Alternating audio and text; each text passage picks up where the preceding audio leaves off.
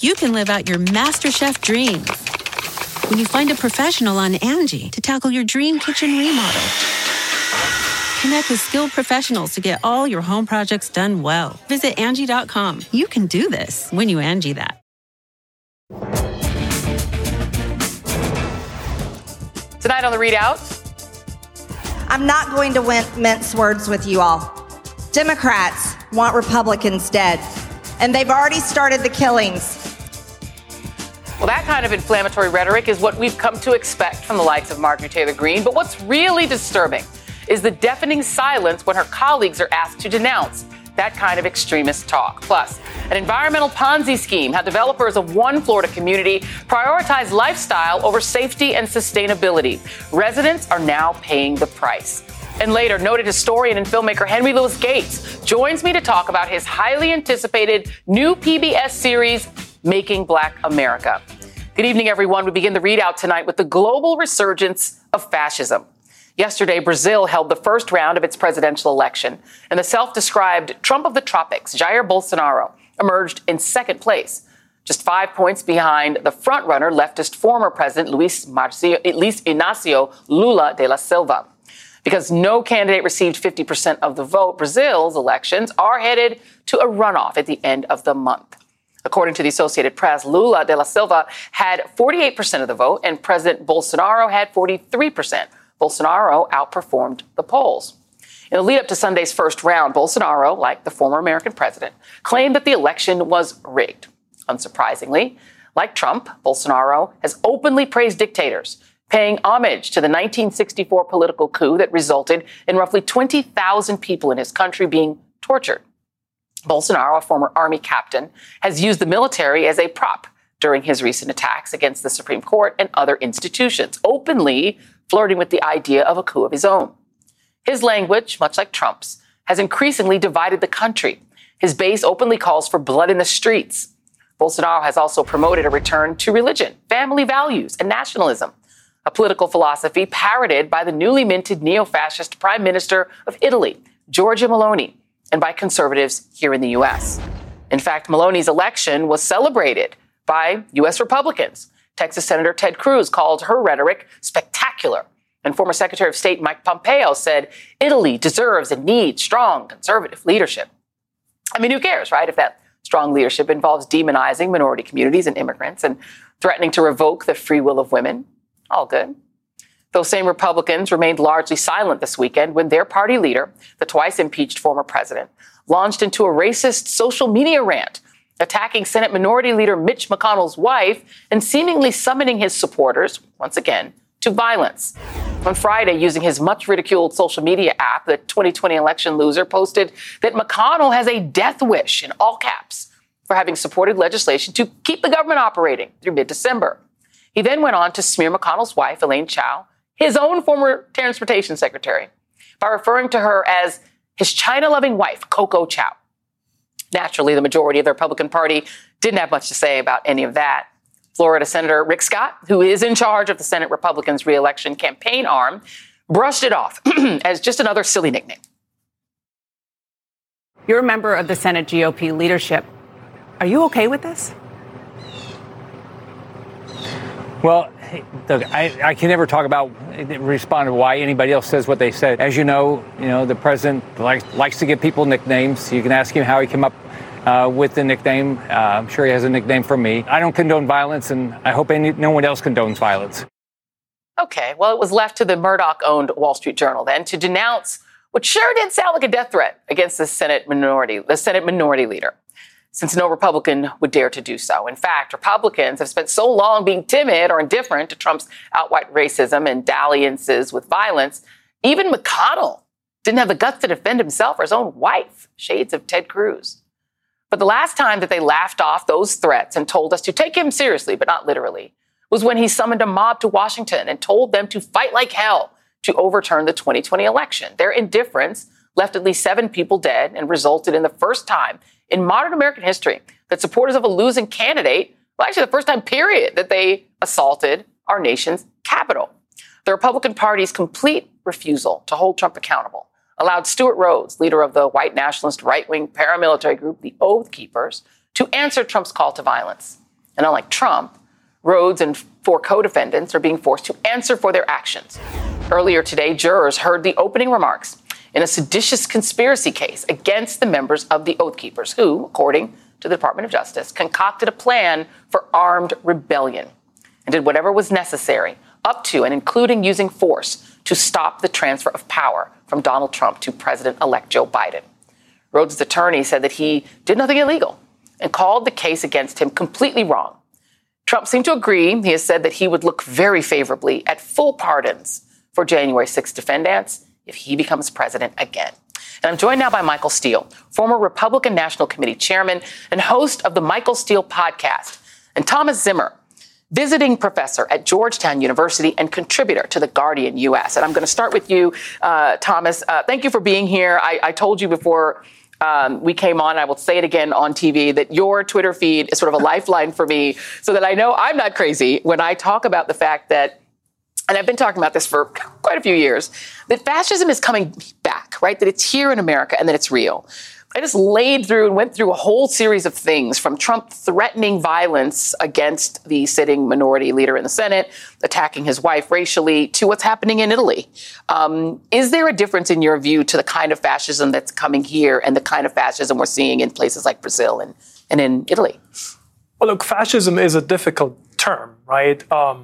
It was even difficult to define back when it arose in Europe in the 1920s and 30s, because in many ways, fascist movements were all over the place. They were more defined by what they hated than by anything else. They were violently anti-socialist, anti-liberal, anti-democratic, anti-pluralist. I think, to me, what is very important is that there is a tendency in this country, in America, to look at all of this, the history of fascism, the sort of rise of fascistic movements, parties, all over the quote-unquote West and beyond the West. You talked about Brazil, and see that as something that has no sort of equivalent in U.S. history, has no roots in U.S. history. But there is a domestic tradition, a domestic U.S. tradition of, well, if you want to call them fascist movements or ideas, or if you want to call them far-right, violent, white supremacists, maybe the terminology doesn't even matter all that much. Right. What is important is that in this country, right, there's always been a significant faction that has just not been on board with the idea of America becoming a multiracial, pluralistic democracy. And that has always been willing to embrace violence, right, to prevent the country from ever becoming that. And there's a strong domestic tradition of this. And I think we need to grapple with that, because what we're seeing right now is not new. It's not an aberration. It is in tradition and sort of in line with these long-standing tendencies and impulses against democracy. And against, and you, I think you made a really important point, against multiracial democracy. That's the challenge. And Michael Steele, you had to deal with that challenge as the head of the Republican Party for a time, which is this sort of tension between, are we a white country with some non-white people in it, in which they get to be here, but they shouldn't be wielding power, right? Or are we a true multiracial democracy where the black president coming up doesn't cause a complete conflagration, doesn't upend the whole culture, right? Where people aren't pitting themselves into tribes to fight for power. The latter seems to be where the Republican Party has decided they are. No one is condemning the former president, who still, they talk about like he is still the president, for attacking the sitting minority leader of the United States Senate. Even Mitch McConnell isn't attacking for that. And let me play one more person, Marjorie Taylor Greene. Because one of the things, Thomas Zimmer had a tweet thread today where he talked about Marjorie Taylor Greene and put her in the context that it's always they define their attacks on the other side by saying, no, we're the victims. We have to do whatever it takes because the other side is trying to hurt us. Here's Marjorie Taylor Greene. We're all targets now, though, for daring to push back against the regime. And it doesn't stop at a weaponized legal system. I'm not going to mince words with you all. Democrats want Republicans dead, and they've already started the killings. They've already started the killings, Michael Steele. And so when you frame it that way, well, anything goes. Anything you have to do to stop these people that are doing the killings. Yeah, that's the point. You grease the skids as much as you can. You create as little resistance by taking the most extreme posture rhetorically. And in the past, when it was the John Birch Society, when it was, what we saw with John McCain during the presidential race, the attacks on Barack Obama, the leadership of the party said no. They stood up against that. They responded to it, right? They didn't hemida or go silent. They leaned into to reestablish and reaffirm the very self-same democratic principles that have defined the country, and more specifically, those things that we allegedly believed as Republicans about individual rights and liberties and freedoms, right? Now that's all thrown out. And I think Thomas puts his finger on a very important point, that this thread has always been a part of the American fabric. It has been woven in various ways, and at various times has been pulled on. What we see now is, instead of one group here or an individual idiot like Marjorie Taylor Greene pulling on it and being rebuffed, now you find an entire political construct is pulling on that thread and is trying to reweave this idea of democracy and pluralism. Yeah, a lot of white folks don't like the idea that you and me, Joy, represent an existential threat to their existence, right, in their view. But the reality of it is, we've been here for 400 some years, and we've managed to work through a lot of that. Now you see this retrenchment and this regression away from this idea that that Rodney King moment can be a real thing. Can we all just get along? And instead, they want to refute that. So they put it in political context. Instead of saying, white people are being threatened by black people, or black people and Asians or minorities want to see white people dead, it's Democrats want to see white people, want to see Republicans dead. Republicanism representing this uber whiteness that they're projecting around the globe, and certainly here in the country. Well, I mean, they kind of pushed back on it, Thomas Zimmer, and they kind of didn't, right? The Tea Party movement that existed during the Obama years is now the baseline of the Republican Party, right? But it's very different, from Ron DeSantis on. I mean, they were hanging Obama in effigy and saying, well, I remember Mitch McConnell saying, I take him at his word when he says that, he's not a Muslim. As if, first of all, being a Muslim would be a bad thing. I take him at his word. He says he's a Christian. I mean, I want to let Thomas Zimmer in here just to get, do we have element two from my director? Do we have it? We don't. Okay. Well, that's okay. I mean, I worry that we didn't react to the Tea Party movement strongly. And so that became like the baseline. And so now MAGAism is kind of piled on top of that. I mean, the Tea Party governor of Florida was out there saying, even though he has a full complement of police, that if there's looting, we're a Second Amendment state. You might get shot. Like, I don't think a responsible governor talks like that, but Trump said it. Trump said, when the looting starts, the shooting starts. Like, the violent rhetoric is now basic. It's baseline. Right? Tea Party people are like the majority of the House caucus. So I think what we're seeing is it's an assault on the fundamental premises of democracy and democratic political culture, which are, A, you accept the political opponent as legitimate, and B, you renounce political violence. What we're seeing here, specifically from Marjorie Taylor Greene, is the complete opposite of that, right? Right. And what is important to me is, I think over the past few years, we've seen a significant radicalization of conservatism, of the Republican Party, of the American right more generally. Yeah. But radicalization does not mean aberration or departure, right? It is in line with longstanding anti-democratic traditions and tendencies and impulses on the right, but it has significantly radicalized. So we need to keep both of those things in mind, right? Now, I think you mentioned one moment when a significant radicalization happened, which was after Barack Obama was elected in 2008. And then I think since the summer of 2020, we've seen a significant sort of next phase of radicalization, which was a direct response to the anti-racist protests in the wake of the murder of George Floyd. Sure. Because to the right, and I think this goes directly to what Marjorie Taylor Greene is doing here, right? To the right, they refer to this as, look, this is proof. The left, the quote-unquote left, which for them is the Democrats, the left. Democrats, any Democrat. It's any of that, right? these supposedly radical, quote unquote, anti-American forces of the left that are supposedly in charge of the Democratic Party, they are already doing this. Right. They are already violently assaulting what they define as real America. They are already assaulting us, real Americans, right? And so what we see here in what Marjorie Taylor Greene said is a permission structure, right?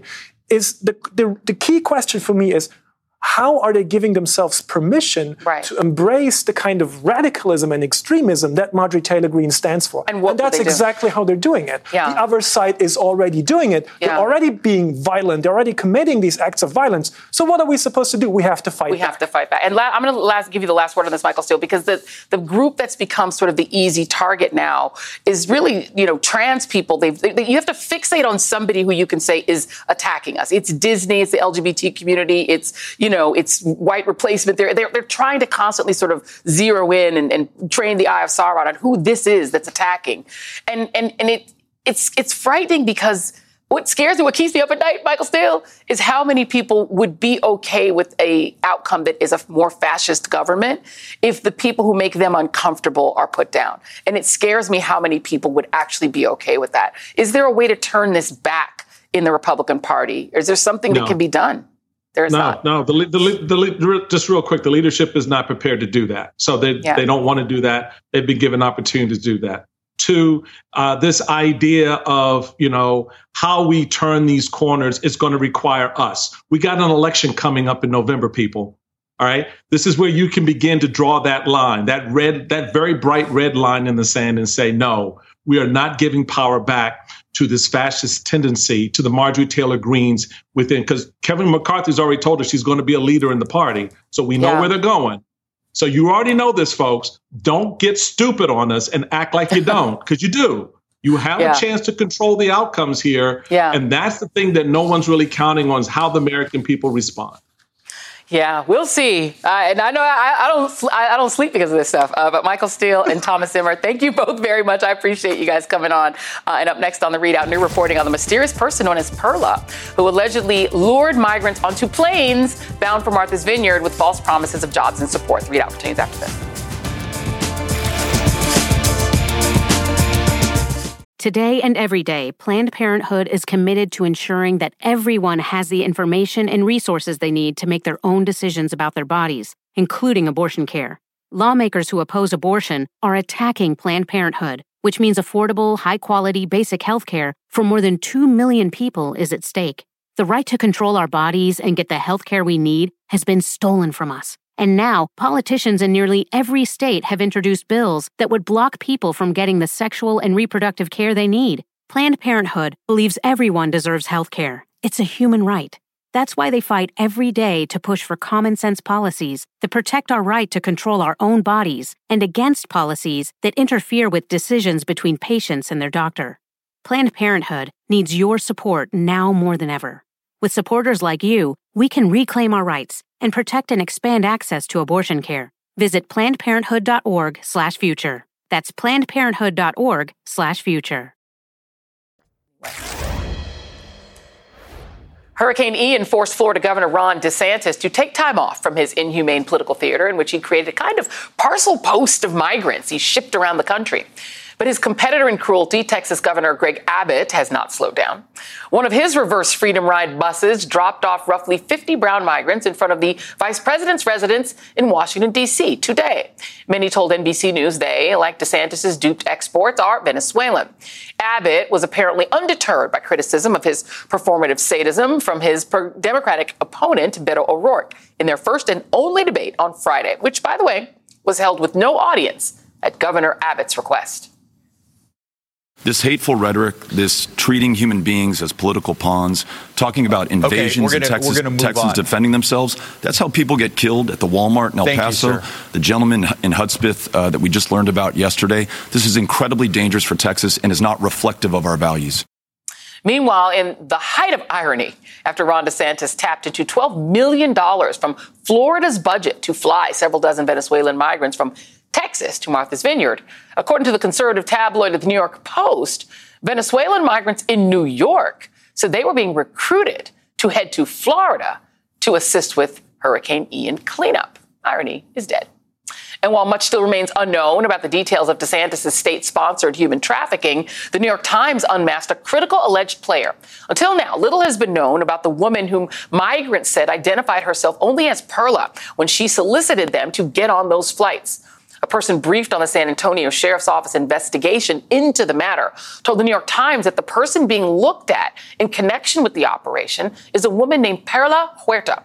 The report notes Ms. Huerta, a former combat medic and counterintelligence agent, was discharged last month after 2 decades in the U.S. Army that included several deployments to Iraq and Afghanistan, according to military records.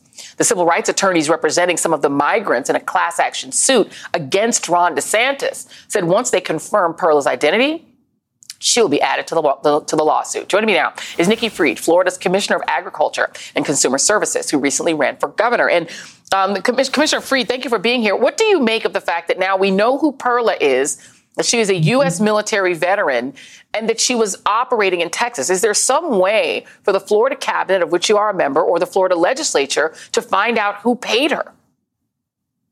Yeah, we have very strict laws here in the state of Florida that are called sunshine laws, that you're supposed to be able to petition the governor for records. Well, that doesn't happen under a Governor DeSantis administration. I can't tell you how many times in the last 3.5 years I have sent public records requests asking for additional information.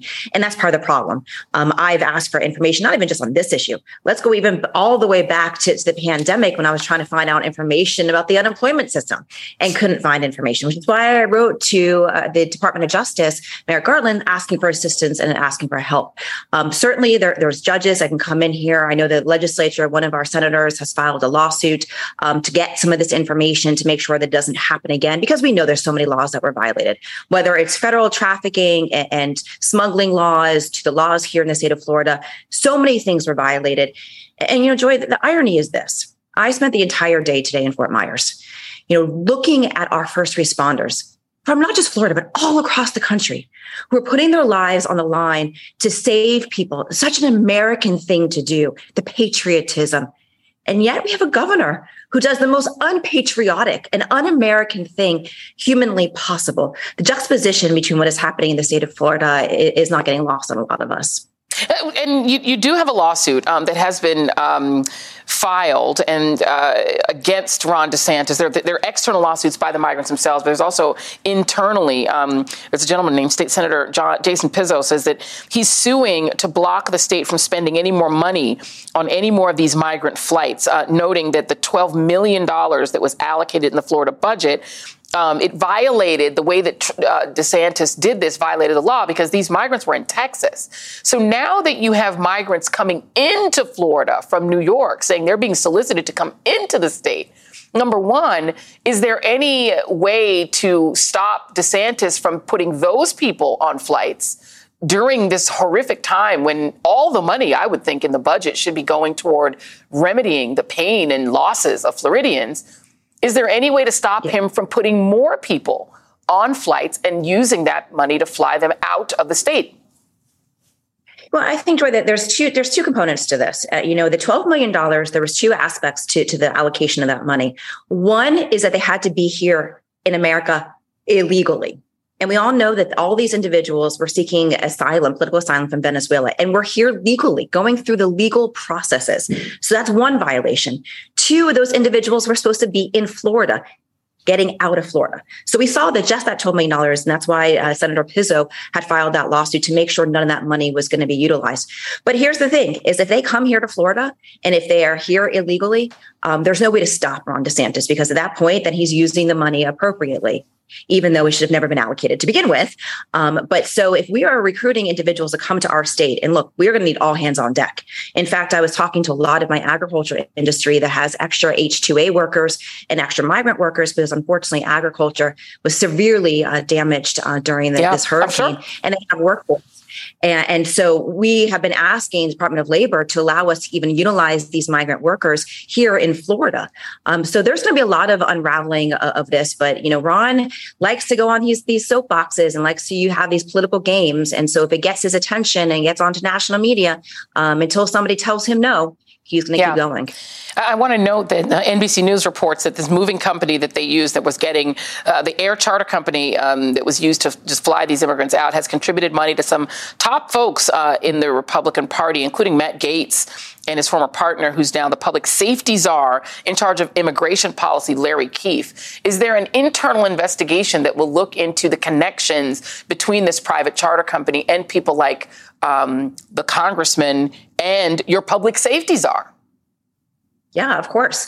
There is, it just glares into corruption every single way. And the other part is they were supposed to have gotten 2 bids. That's part of any government contract. It's supposed to have gotten 2 bids. That didn't even happen. And so now you're seeing that this plane, this airline that I think almost $1.5 million has now gotten into their pockets, has direct connections to a congressman in the Panhandle, Congressman Gaetz, as well as his, and let's also not forget this too, Larry Keefe was Matt Gaetz's law partner. So before Matt went up to Congress and Larry became the U.S. attorney for the Northern District. So the amount of corruption and intertwining between all of these players needs to be investigated. We are just at the very, very beginning of trying to unravel all of this. And so thank you to all the reporters out there who are doing their jobs. We've been unable to get records. So God bless anybody who's able to get records from Ron DeSantis' administration. And it's a lot to have to do when the obviously top concern is trying to help the folks in particularly Lee County and all of the areas that were so hard hit by Hurricane Ian. Commissioner Nikki Fried, thank you for taking some time out to talk to us tonight. Much appreciated. Still ahead, it was marketed as a waterfront wonderland, but the devastation left behind in Florida's Cape Coral shows why it was always a risky paradise, and it is not the only one. That's next. Angie's List is now Angie, and we've heard a lot of theories about why. I thought it was an eco move. Fewer words, less paper. No, it was so you could say it faster. No, it's to be more iconic. Must be a tech thing. But those aren't quite right. It's because now you can compare upfront prices, book a service instantly, and even get your project handled from start to finish. Sounds easy. It is, and it makes us so much more than just a list. Get started at Angie.com. That's ANGI, or download the app today. Shopify is the global commerce platform that helps you sell at every stage of your business. With the internet's best converting checkout, 36% better on average compared to other leading commerce platforms, Shopify helps you turn browsers into buyers. In fact, Shopify powers 10% of all e-commerce in the U.S. Sign up for a $1 per month trial period at shopify.com/podcastfree. All lowercase, shopify.com/podcastfree, shopify.com/podcastfree.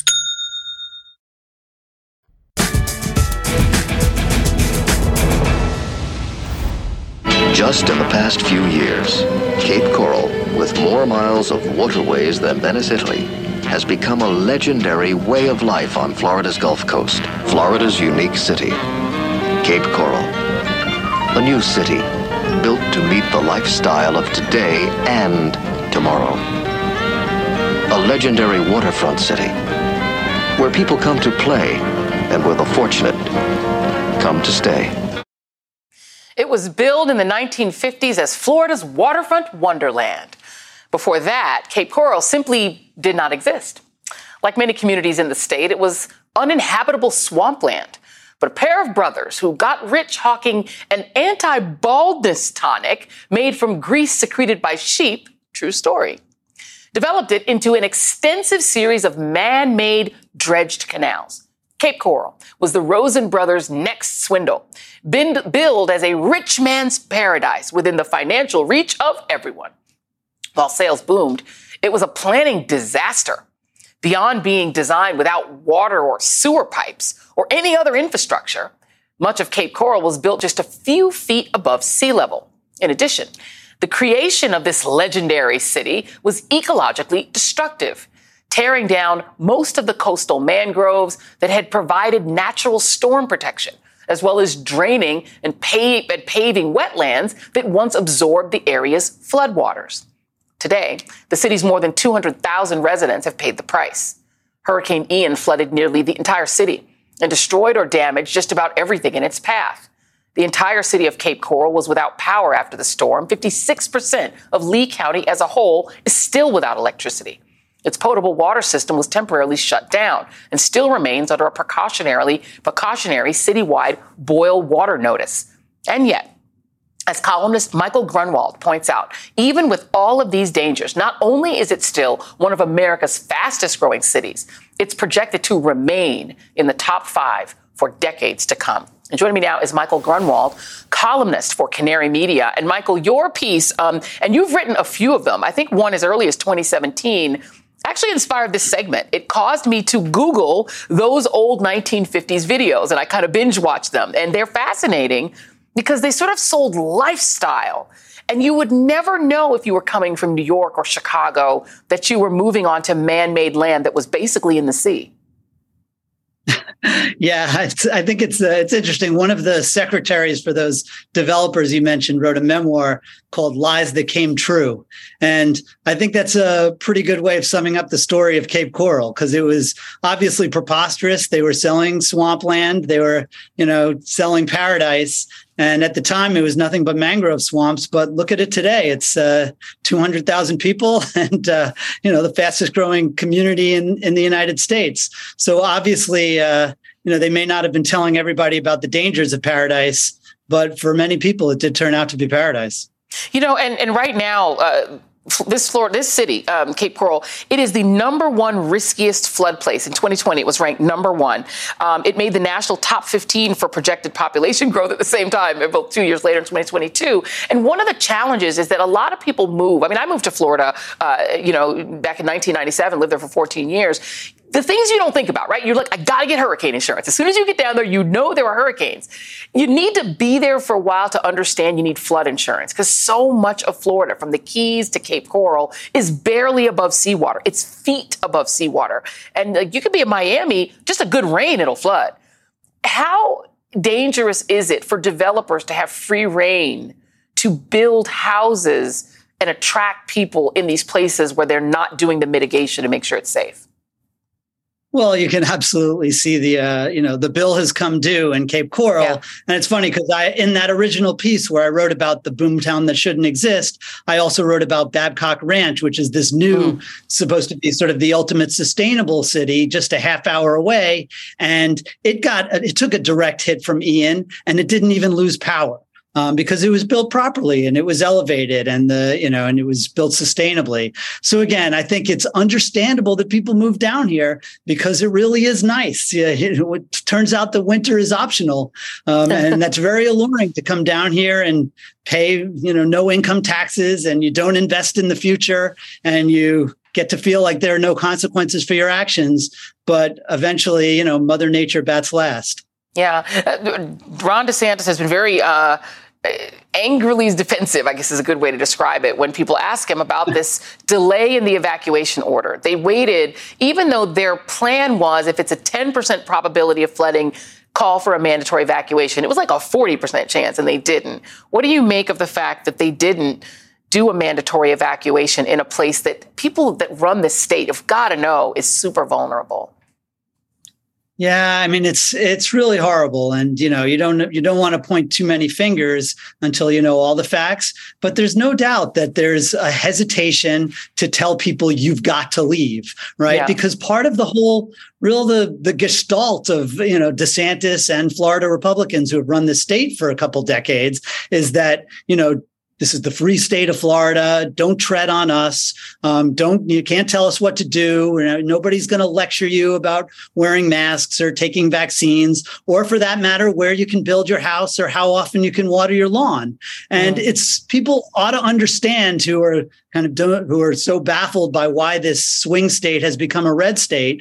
They should understand that this is a very attractive vision to a lot of people. And 8 of the 9 fastest growing cities in Florida are cities that voted for Donald Trump. But again, there's sometimes the cost of not planning for the future and not investing in the future. You can see it when the waters start to rise. And then, of course, the government turns to the feds to bail us out. To bail everyone out. And the last thing I will say is that it's also a state that is in many ways run by developers, right? I mean, they're allowed to build whatever they want, wherever they want. And they're the ones really experiencing the real freedom, which is not always great for the people who wind up with these drowned homes and no coverage. And yet then the feds have to come sweep in. Thank you very much, Michael Grunwald. Really appreciate you being here. And everybody should read his pieces. Thank you. All right, up next, legendary historian and filmmaker Henry Louis Gates is here with a sneak peek at his insightful new PBS series, Making Black America. Stick around.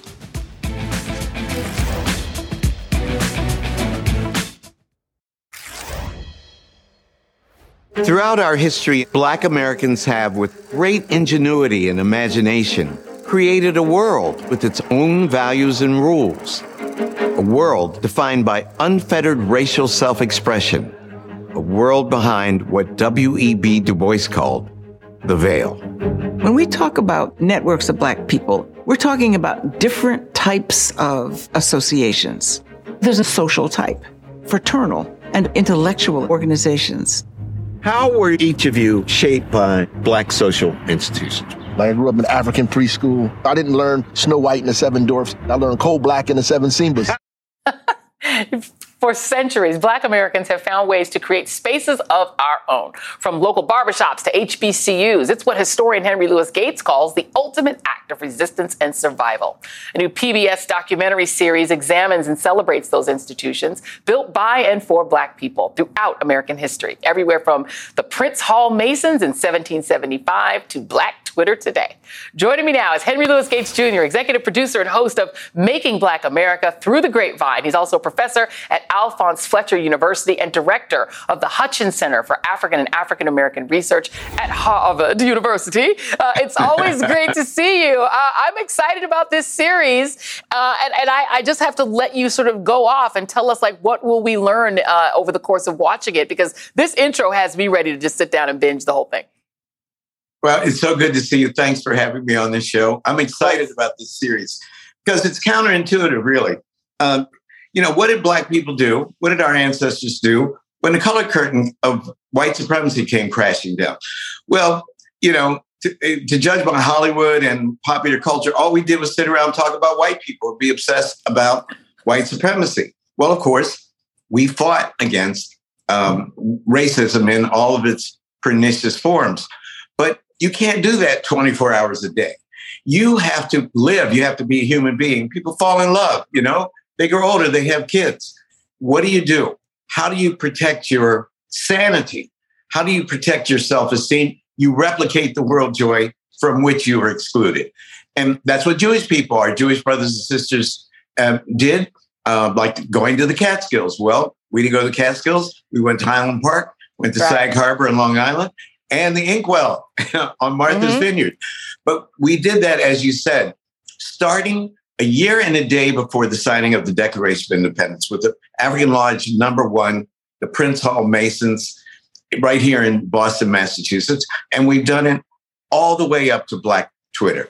So I wanted to, as Du Bois put it, lift the veil on this world. Remember in Men in Black, they're looking for this lost world, and the clue is it's on Orion's collar. And it turns out that whole world had been miniaturized around this Siamese cat, I think it was, that was there in front of it. That's what I feel about life behind the veil. You and I know it, but the larger society doesn't know it. I mean, who knew that the African Grove Theater, founded in now what's Greenwich Village in 1821, was producing Richard III and Othello, Who knew that? I'm sorry, go ahead. No. I want to let people know that some of the people who you sat with during this great series, Angela Davis, Charles Blow, my colleague here, Andre Holland, my friend Fab Five, Freddie, Jason King, Killer Mike, like you talk to such a range of people. But one of the people that you do, that I want to play right now is somebody who is an icon for me, with the reason that I ever wanted to be a writer, and somebody who has somehow become controversial in our culture. I want to play a bite, and this is Toni Morrison. Black women had been writing novels since the 19th century. We have always turned to fictionalized stories to try to tell our truth. But I think we can all agree that Mother Toni Morrison is something decidedly different. And she's different in part because, as she said many times, she didn't feel diminished by being a Black woman writer. She understood her Blackness as a thing that expanded the kinds of stories that she told. What does this Black is beautiful thing really mean? in the day-to-day is the very question that she asks in The Bluest Eye.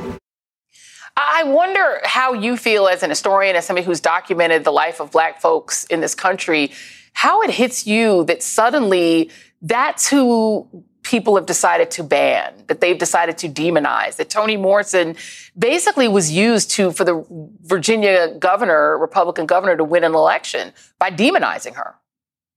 Yeah, well, scapegoating in any form, in any color, is equally disgusting. And why anybody would ban Toni Morrison is one of the greatest novelists in the history of the novel form. You know, when you think of the great novelists in the world, there's William Faulkner, there's Gabriel Marquez, there's Toni Morrison, Virginia Woolf. Toni Morrison was a genius. And the fact that anybody who banned her doesn't understand the nature of literature itself, because she delved into the Black experience in order to come out the other side, in the same way that any artist does. James Joyce wrote about the 24 hours in the life of a Jewish man in Dublin, but it's Ulysses, it's about the human condition. Shakespeare, A Prince in Denmark, give me a break. Is that what Hamlet's about? No, it's about the human condition. And that's what Toni Morrison did. So I'll stand defiant against anybody who tries to ban her, because she's the queen. I even went to Stockholm. When she got the Nobel Prize, I was Wole Soyinka's guest.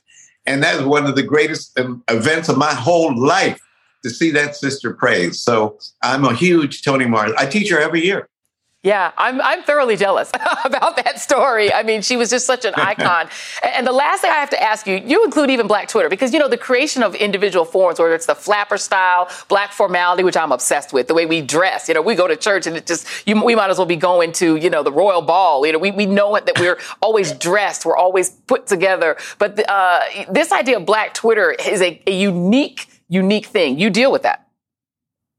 Yeah, because it makes the series go full circle. Excuse me. Our first social network was defined by John Adams right after the battles of Lexington and Concord. And this is what he said. I got this quote especially for you. It's from his diary in 1775. A few months after the battles of Lexington and Concord, he said, these Negroes, he said, have a wonderful art of communicating intelligence among themselves. It will run several hundreds of miles in a week or a fortnight. And by 1901, Booker T. Washington, in Up From Slavery, has called, he's talking about his mother and the other enslaved people on the plantation knew about slavery. And he goes, these discussions showed that they understood the situation and that they kept themselves informed of events by what was termed the grapevine telegraph. And all Black Twitter is the grapevine on steroids, It is. And it just shows we have been the same people since before the American Revolution. Yeah. And that we have been in communication with and we had to communicate with each other. We didn't have to like each other all the time, but we had to communicate with each other in order to protect ourselves from the oppressor. And that's what gave us our dignity and self-esteem. When you were being trashed in the white world, you would be called Ms. Reid, Mrs. Gates, Mrs. Coleman, my grandmother, in the church and in the Order of the Eastern Star, or whatever, That's where we kept our sanity. And that's what we're celebrating in this series. I can't wait to watch it. Henry, the Reverend Doctor, I'm just going to call you Reverend Dr. Henry Louis Gates because you just preaching for just a second there. Thank you very much. We look forward to watching this series. We'll post about it on our social media. Thank you. We'll be right back. President Biden is on his way back to Washington after a trip to Puerto Rico today, after almost 2 weeks since Hurricane Fiona ravaged the island. The president and first lady spent the day meeting with families and community leaders and packing bags of food and other essential items. No paper towels were thrown along the way. It comes as thousands of Puerto Ricans are still without power. At least 25 have died. The president also announced more than $60 million in funding for the island's recovery. That money comes directly from the infrastructure law he signed last year. It will be used to shore up levees, strengthen flood walls, and create a new flood warning system to prepare for future storms. Biden also acknowledged previous shortcomings in providing aid to Puerto Rico, specifically after Hurricane Maria in 2017. After Maria, Congress approved billions of dollars for Puerto Rico, much of it not having gotten here initially. We're going to make sure you get every single dollar promised. And I'm determined to help Puerto Rico build faster than in the past and stronger and better prepared for the future. The president also is set to visit the Fort Myers area in Florida on Wednesday to survey the damage from Hurricane Ian. And that is tonight's ReidOut.